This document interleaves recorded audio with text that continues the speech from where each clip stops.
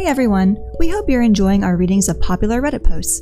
We love providing this service so that you can listen to these podcasts to pass the time, to fall asleep to, or to be entertained while still staying safe on your commute to work.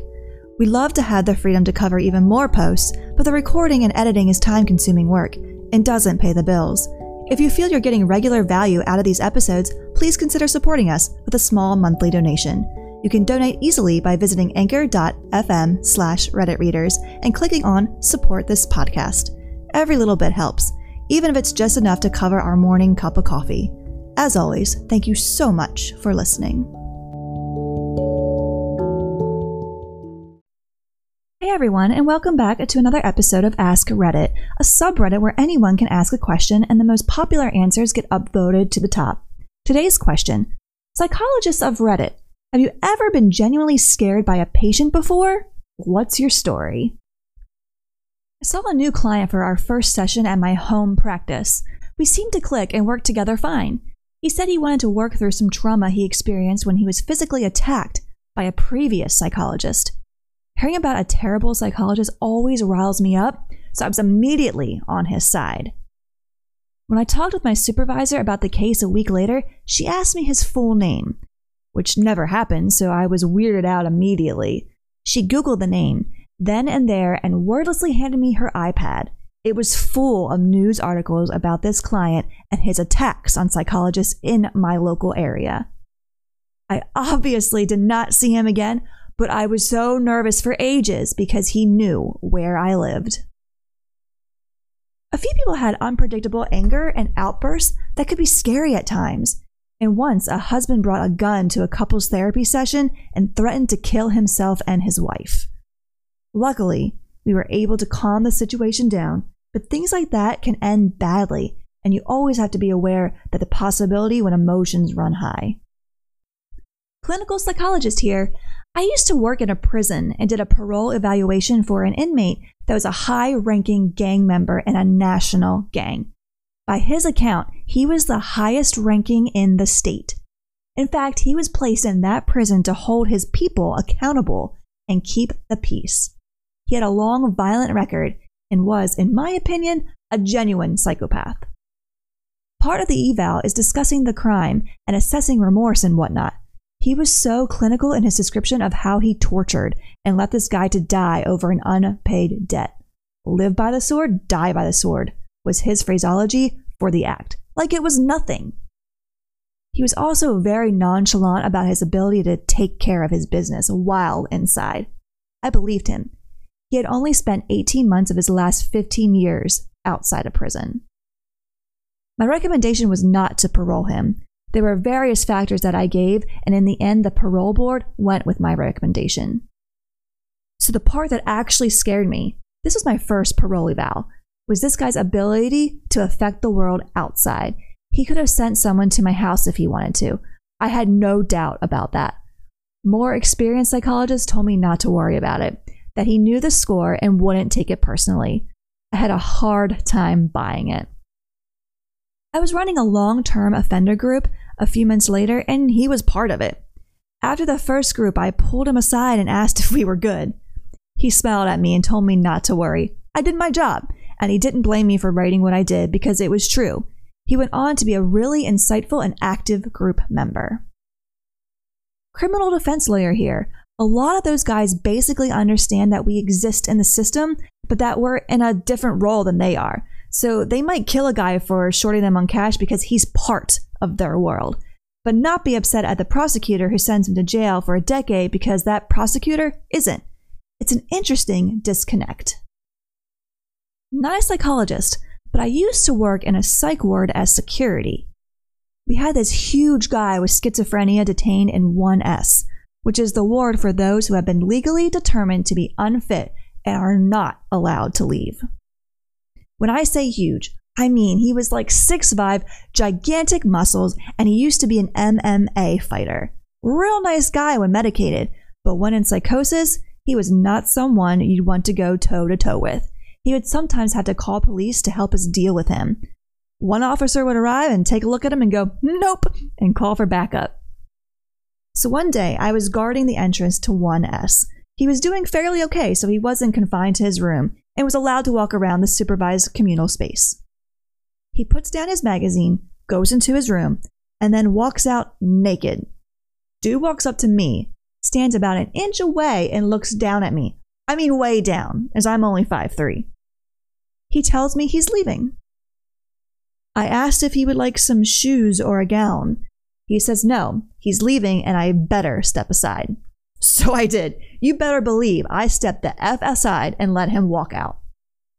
I followed him at a safe distance through the psych ward, where everyone basically pinned themselves against the wall to get away, and out into the parking lot while on the call with the cops. I can't leave the grounds, so once he was off hospital property, I could only inform the police to which way he was running, which was down into a heavily populated downtown core. Not even 15 minutes later, he comes back and walks back into the lobby of the ward and asks for me. He wants shoes, after all. Not a robe, but shoes. So I bring him shoes to prevent him from getting violent, and off he goes again as I repeat the process, following him to the edge of the grounds and calling the cops. Cops bring him back and put him into his secure room. However, once he is in there, they are not allowed to restrain past a certain point. So the whole security team assembles, which is me and about 5 men. They decide I'm to hold a leg as I'm small and legs are easier to restrain. So we go into the room in a triangle formation with me as the last to enter. He must have missed when I came in the door because he started screaming that I was a shapeshifter and freaking out. It took us about 30 minutes of restraining him before he was medicated enough to calm down. Fast forward maybe 2 years later. I'm no longer security or live in the town, but I went for a metal show. I joked to friends that I was worried someone I had dealt with in the hospital might recognize me and have bad memories. Lo and behold, there is MMA fighter taking shots at the bar. Now I know that he shouldn't be drinking with his meds, but hey, it's been 2 years and I don't know anything about his current health status, so whatever. I still tried to avoid him in case he remembered my shape shifting. At one point, our lines to the bar coincided, and I ended up standing next to him. He looked up at me, looked down, and then looked back up and stared. Hard. I could tell he recognized me, but I could also tell that he was trying to figure out from where. The entire night, I could see him lingering around me, staring with this befuddled expression on his face. I was a tad scared. Once, when I was a medical student, I was asked to see a patient in the psychiatric unit of the emergency room. I walked in with my short white coat and clipboard and asked the guy what brought him in today and what was wrong. He looked me dead in the eyes, with foamy saliva dribbling from the corner of his mouth and a strange smell in the air, and said, "The devil told me to kill you and kill myself." He was sweaty and his eyes were bloodshot, and his wife beater had dark red-brown stains on it. The door was behind him, and I wasn't sure I could make it there before something bad happened. I had no idea if he had a weapon on him. I was afraid of calling loudly for help. I was in quite the corner of the ER, and I felt like I would have to yell hard to get attention, and I didn't want to startle him. I stayed there for a half hour and asked him more questions. Finally, I slipped out when he started to look sleepy. First thing I was taught when doing psych rounds: never let a patient get between you and the door. First thing they told us when we did psych, I remember this one old psychiatrist whose face just didn't look right and had a weird hand. Apparently, he had a patient come in years ago who thought that God was telling him the psychiatrist was Satan. Took a meat cleaver to the guy and he cut him up really bad. The psychiatrist couldn't get out of his office because the patient's chair was between him and the desk. They ended up rearranging all the offices at the university clinics, so the psychiatrist would always be sitting closer to the door, and there was always a desk separating them from the patient. I'm a therapist, not a psychologist if that matters. I used to work in a facility for kids and adolescents with pretty intense behavioral issues. Even when a client was aggressive, I was usually able to de-escalate them, and I generally didn't feel unsafe. In fact, most of the time, I was concerned about their safety during outbursts. With one exception. I had a client that was pretty strong and prone to intense tantruming. This client was acting in a way that was unsafe. Had a plan to seriously hurt another resident, I think, so I had to put them on restriction, within staff eyesight at all times. Their response was to run up to me and attempt to choke me. Luckily, the staff got there in time and prevented this kid from seriously hurting me. On another occasion, this same client also took apart their curtain rod in their bedroom and swung it at my head. I dodged in time. Oddly enough, this client and I had a pretty good relationship the other 99% of the time, and I generally enjoyed working with them. When I was studying psychology in my final year, I had the opportunity to meet with convicted felons. Essentially, I sat down and spoke to a man in his 30s who was a sexual offender. He told me he used to marry women and then rape their young daughters. Each was in the range of 6 to 7 years old. I listened to him explain it. It was literally my instructions not to judge them. I had to sign a waiver to not get emotional. So I asked him about the home life of those he abused. He'd said that some of the women he married had other children, and in one case there was an older sister who was 13, but he would never ever touch her. He'd drop her off at school, where he told me he was never into any of the children he saw, and take her to practice in friends' houses, and while she was gone, he'd go back and rape her 6-year-old sister. He told me that it isn't about being attracted to prepubescent girls. It was about the dominance and power that came with having sex with them. He's being rehabilitated now. The weird part was that I wasn't sure if he was acting remorseful, because if he was amazing at it. He was just very open to my questions and expressed regret, and I almost believed him. However, when I met a man who was convicted of child porn, his "I feel terrible" were transparent and so full of shit it was disgusting. My professors warned me about manipulation, so that was easy to catch on to, but with the previous guy, he was either an impeccable liar or manipulator, and he genuinely wanted to get better. Crazy. Therapist in training here, and my tutor, who was a childhood abuse and trauma specialist, tells some horror stories. The one that stood out for this question was a guy in his mid-40s who had lived most of his life with the extreme paranoia that his parents were sending people to get information from him to blackmail him with. This guy was extremely unstable and was legally obligated to go to therapy after committing some petty theft because he believed his parents were tracking his money. Anyway, he'd been going for about 6 weeks, and he began to talk about a plan for the future. He was kind of vague, but said he had worked out a way to break free from his childhood and move forward. My tutor was apprehensive but hopeful. He had been making good progress in the previous sessions. Fast forward a week, and this guy is back again. He's noticeably agitated, and he's carrying a large sports bag. My tutor remarks that she's pleased to see him and likes his new bag. He breaks down. He confesses that he has a machete in the bag and had planned to kill everyone from his old life, starting with his therapist, so he could be free from his past. But she was very nice and would be hard to kill. My tutor politely excused herself and called the police. The guy was very compliant. He'd pretty much given up at that point, but the police confirmed he did indeed have a large machete in his bag, and his car was full of garbage bin bags. She said that he was the only time she felt she was close to dying, and says the morale of this story is to treat all of your clients well, because you never know who's plotting your murder. A very sweet, mostly blind teenager who was going through his first psychotic break had a love of martial arts. Taekwondo, if I remember correctly. Like, he was really, really good at it. He couldn't see and would practice kicks, and at one point accidentally kicked one of the reinforced shatterproof windows in the quiet room. Think padded room without the padding. Turns out they were not shatter resistant. He destroyed it with that kick. Why those particular details? Because he would practice his kicks everywhere.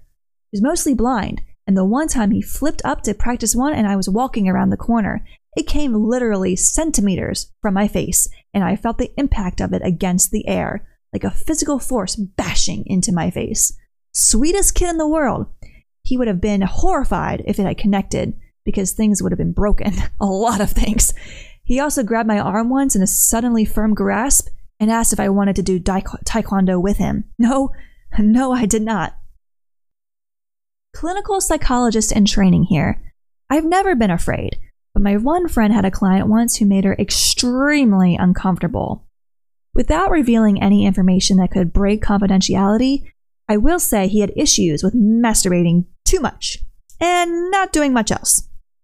At one point, he asked my friend if they could watch porn together in the next session so he could show her what he does. At another time, he talked about his masturbation habits while touching his dick through his pants quite a bit. Totally inappropriate behavior, obviously. This client had lots of other issues, but when these things came up, her supervisor took her off the case because it wasn't suitable for training and my friend didn't feel safe. Not me, but a friend, who is the patient, has what's described as treatment-resistant psychosis. She's not a scary person at all. In fact, she's really sweet and caring, but she hears voices that tell her that her parents and little brother will be raped and tortured if she doesn't follow what they say. Sometimes the voices convince her that staff members at the psychiatric intensive care unit she's on are working for the government and trying to run experiments on her and put bugs under her skin.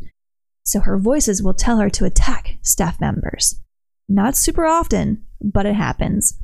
Whenever it does, she feels terrible afterwards and will cry for hours on end and beg for forgiveness. One of her voices also makes her do the ritual, which is when she strips down completely naked and sometimes eats her own shit.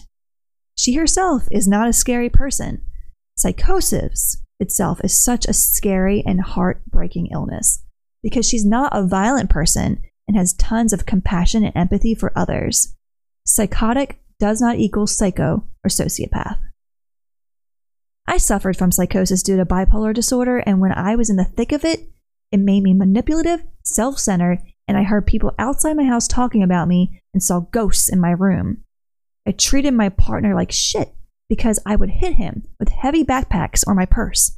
But people stuck by me. God knows how hard it must have been for them, because much like your friend, I am otherwise known by people who care about me as highly empathetic, open, calm, and honest, but psychosis can turn you into someone you don't even recognize, and it's like you watch yourself do these drastic things, wishing you could stop it, but you're just a passenger in your own head.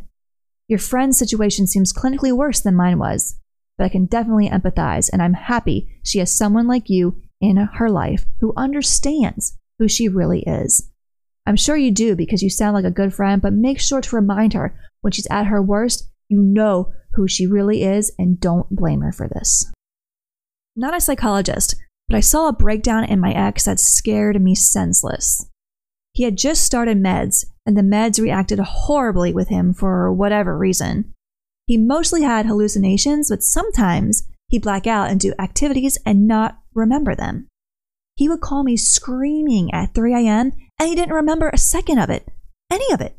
He had hallucinations before, but they got increasingly dangerous with these new meds. In particular, I think of one instance.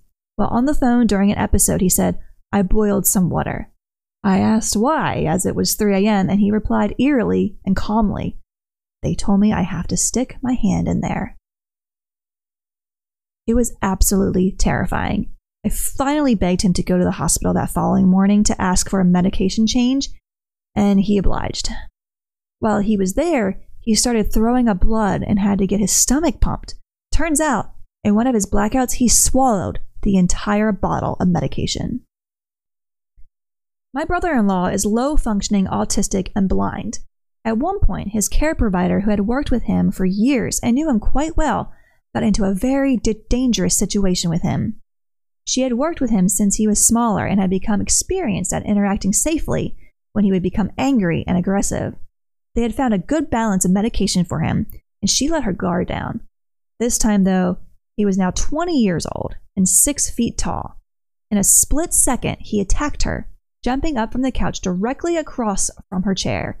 He was very strong and viciously aggressive. I have found myself in touch situations with him, and I'm 6'4", 225 pounds.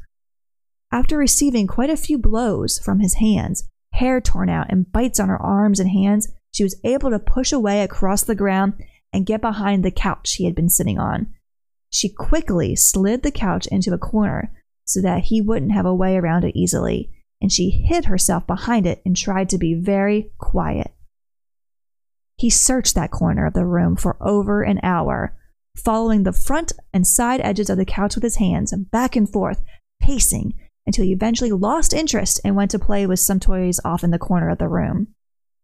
She got out of the corner and ran for the door just as her assistant was coming to remind her that she had gone over the allotted time. My brother-in-law is an amazing guy, and I've had some awesome experiences with him over the years, but the idea of being hunted by someone sounds like that's pretty freaky. A good friend of mine's wife is a psychologist at a well-known prison and sees some seriously effed up people for a living. Let's just say Hannibal inspired her to do what she does for a living, and she's as close to Clarice as a person can probably get in real life. She is usually briefed on irrelevant details before she is assigned to a case. This includes court proceedings, testimonies, etc. She's heard recordings of murders and other such disturbing shit. She's tough as nails, and I guess she loves psychoanalyzing scary psychos. She had to be taken off a case because she was so uneasy, disturbed, and threatened by one of her clients. Apparently, this guy was either a serial rapist or murderer. She couldn't give lots of details, but he has a victim profile and she fit it. He started to behave strangely towards her, trying to converse with her and get to know her. He would write her letters and draw her pictures, and attempt to give her tokens and things. All of these things he would do to his victims. Well, everything's possible under the circumstances. She was so upset and disturbed by his special attention that she was even afraid at the grocery store and started to feel uneasy in her home at night, despite the fact that this guy was locked up in a maximum security prison. She described it like a hunter-prey vibe, only a really weird animalistic level. She was taken off his case and received counseling. When she told me about it, she was very honest and matter-of-fact. This is a hazard of the job she works. While she may talk about her patients as if they're lab rats, this one case you could tell really got under her skin and spooked her. So that's today's post. There are some pretty scary and creepy stuff in here. Do you have any real-life experiences you'd like to share on this? We would love to hear your thoughts in the comments below. If you liked the video, please leave a like or a comment. It always helps us out a lot. And if you'd like to hear more and see more posts from r/AskReddit and other subreddits when they come out on the channel, please subscribe. As always, thank you so much for watching and for listening. Hey everyone, and welcome back to another episode from AskReddit, a subreddit where anyone can post a question and the most popular questions get upvoted to the top. Today's question is a serious one. What is the biggest secret you've kept from your parents? I make more money than I let on. My parents have and will always be the I take care of you all your life, time for you to pay it back type of parent. Except there is no end to this debt, so I hide my money from them so they can't take advantage of me. Same. The entire time I was growing up, my mom constantly reminded me she could legally sue me for $10,000 when I was 18 for raising me. This is my biological mother. I grew up scared. With this threat over my head, it seemed pointless to try to make anything of myself. But by the time I was old enough to know better, the mentality had sunk in and I was pretty much a huge loser until I was about 22. Edit to clarify, no, your parents cannot sue you for the cost of raising you. It was said to incite fear and generally be an a-hole parent. I recorded Gundam Wing, Endless Waltz, over my sister's high school graduation video. It's been about 18 years, but I still feel bad. 1. That's a good film. 2. High school graduation is insanely boring, and literally nobody would have ever watched that recording. You know, it is a good movie, but the effed up thing is my buddy bought it for me for my birthday before I had the chance to watch the copy on tape. And the video of her graduation also had footage of the graduation party. Many of the attendees have now passed away. I would give a lot to watch it. I met the guy my mom told me was my real father. We did a DNA test and there is a 0% chance. He even took me on a whitewater rafting trip with his wife and son. I've never told her. Did you do the DNA match through one that could connect you with family, your father, siblings, cousins, etc.? No, I think we just used a government one. I'm not upset by it or super keen on fighting my bio dad, as I have a dad who raised me, who also doesn't know I did this. It was more of a curiosity thing, and he wanted to know if he had another kid. I'm more curious because I just would want to know my backgrounds or if there is any illnesses I could be prone to.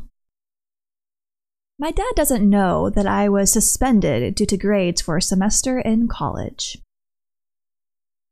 I actually did know why my laptop wasn't working. I spilled a fair bit of Jack Daniels on it. They didn't know that I used to sneak out of the house from our second-story bathroom window to go night clubbing with my friends after my parents went to bed.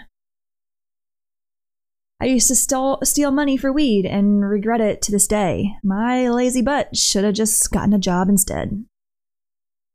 When I was at Walmart with my mom, I stole 2 of those big cartons full of Pokemon cards, took the cards and stuffed them in my backpack. I planned the whole robbery a week before. I was the best robber at 9 years old. That I was molested as a kid and suicidal for years afterwards.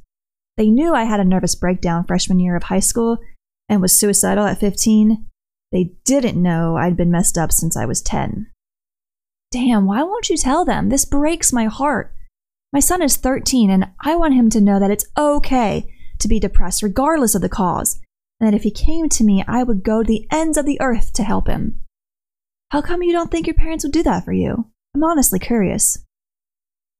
My relationship with my parents was never good. Talking to them about anything is still impossible. My father is a cliche of post-war flashbacks and PTSD that I lived in fear most of my life, and my mother is emotionally battered narcissist. I don't really know. I'm not someone qualified to diagnose her. There is nothing quite like living with a man who has threatened to commit a murder-suicide if his wife left, and a woman who, when in the 6th grade you try to talk to about your emotional problems, flips the situations and begins crying about her problems, what happened to her growing up, how she suffers and suffering now, and how you can't truly understand. My grandparents were the people I was able to talk to about my problems, but even they didn't know everything. My wife does. I have no secrets from her. Being sexually abused by my cousins, which my mom would leave me at their house to go to the casino a lot as a kid. I'm so sorry. The same with me when I was around 10 with my cousin. She babysat me a lot. Now she still tries to be close with me, and I just try to go with it. My parents would be devastated if they knew. I'm a straight man. I was fondled multiple times as a child by my dirtbag father's coke dealer. Maybe I was traded, I don't know. I've had trouble with relationships and being faithful with partners my whole life, until I attacked what happened to me head on. Toughest thing I ever had to do was tell my mom this happened to her son. The dealer killed himself about 10 years back, so I couldn't get justice. I just try to be a survivor. My abuser is still alive and very much a part of the family. I don't attend reunions where he is in attendance anymore. I told my parents 10 years ago at age 16, and they have basically denied and deflected since that day. I don't bring it up anymore. I hope you are able to move forward each day and thrive. I am fully aware of my father's extramarital affairs. I was too, but then he told me about them because my mom found out. A really disturbing and on some levels disgusting moment. He gave me bullshit that my mom had at one point agreed to have an open relationship, but then in the end he proceeded to have an affair that he tried to keep secret. I told him if they had really agreed to an open relationship, then he needs to talk to my mom about what the terms actually are and apologize for keeping the affair a secret. He later texted me that night that she blew up and that I have ruined his life. My dad told me that I ruined his life because of his affair. I know this is unrelated and I apologize, but that shit hurt, and I needed to get it off my chest, especially after seeing comments about awareness towards parental infidelity. He ruined his life by having an affair, not you. My parents divorced when I was 8. My dad left, and I never saw much of him. Among other issues, he came out to my brother and I before they divorced. I never told my mother that he was gay. My father passed in 2011, my mother in 2017. I think she had an idea, but we never discussed it. He was born in 1945 before such a thing was accepted and attempted at passing. Exactly. I suspect my dad is too, but he keeps it in, and now he's depressed. But it might be other stuff he's been through. He was even beaten to write with his right hand. He was always told he was wrong and to change for society. He really loves my mom. At best, maybe he's bi. That my sister is gay. She openly admits it to everyone except for my family. She opened up to me, eventually, but both my parents and older brother don't know about it. Since then, we've become a lot closer than when we were kids. Same, my sister is bi, and she told me when I told her I am. So as an older sibling, I told my folks that I am first. So if she decides to tell them, it will be a little bit easier for her. My mom doesn't know I've been arrested twice. One time was even with my dad. The first time was out on a night in central London with a bunch of my mates. I stepped out of the club for a second to grab some cash. Then the bouncers refused to let me in until I got some water from the shop across the road. I did that, and they still refused me, told me to have more water, and they still wouldn't let me in. I spent the rest of the night arguing with bouncers and getting carried out of after running in while they were distracted. I was adamant about getting my $10 entry fee back. I ended up having an argument with the manager until I got the money. Then I was walking away, the police were blocking me. So I tried pushing them out of the way because I was just desperate for a kebab at that point. And I ended up being taken to the station and was in a cell for a night, and then was hit with an $80 fine. The second time, I was out with my dad after going to a football game and having some beers. Late in the night, we were in a pub with a narrow corridor at the entrance, and while my dad was there texting his missus, some fella just bumped into him and then started on him. So I waited in to break it up, and the three of us spilled into the street. I ended up getting cuffed in the middle of the road and carted off to the station. My old man was dragged in behind me while I was getting processed. Next morning, a copper, who actually went to school with my dad, had to ring my grandma to pick us up. She was worried and asked them if they knew where I was, and got a bit of a shock when they said I was there as well. Luckily, the incident was caught on CCTV, so no fine that time. When I was around 14, I overheard my parents arguing. My mom was yelling at my dad about some porn searches on the computer. It was really me that was going on the computer in the room and watching porn. He kept denying it, and she kept calling him a liar. He slept in the guest bedroom for a month after that fight. When I was in the 7th grade, I started to get into porn, and my favorite, for some reason, was guy-on-guy stuff, even though I'm a girl. Anyways, I didn't know how anything but YouTube worked, so I ended up downloading like 3 gay porn videos on my phone. And I had an Android, so when I deleted the videos, the download history was still in my phone. For some reason, my mom took my phone and went through it, and sat me down and asked me about the porn she found on it. But for some more context, I had to keep my phone in the living room at night and could only have it during the day. Now, I'm not proud of this, but I'm a good liar. But in this situation, I didn't have to do much lying because as soon as I started crying and say I didn't do it, she immediately believed me and blamed it on my stepdad, saying that she had a suspicion that he was gay through their whole relationship and all that. After that, she never confronted him and just continued to stay with him, even though she thought he was gay. And that's when I realized my mom was a gold digger. I was heavily addicted to morphine for my entire time at university. My depression and the fact I nearly failed out the first year because I couldn't handle university. I used to watch South Park when they thought I was sleeping. I was accused of rape when I was 17. That's legally an adult in Texas, so they didn't have to tell my parents. And a detective took my phone for the school day to verify the text, proving the encounter was consensual and was real. Really weird time in my life, having to deal with the fallout at school and not telling them the truth. You know, that I'm not going to finish my degree, and I paid off my student loans. My degree was pointless, and I don't do well in school due to my ADHD. My dad constantly asks me when I'm going to finish and stop bartending. I just say soon. I hate disappointing them because my dad gets very proud of my sister and I with our accomplishments. But truth be told, I'm quite content with the $60K I make bartending. My degree would have only pulled off $35K starting. So that's today's post. They were some silly stories, but mostly very serious ones. Are you willing to share any secrets you kept from your parents? We would love to hear them in the comments below. If you liked the video, leave a like or a comment. It always helps us out a lot. And if you'd like to hear more and see more posts from r/AskReddit and other subreddits when they come out on the channel, please subscribe. As always, thank you so much for watching and for listening.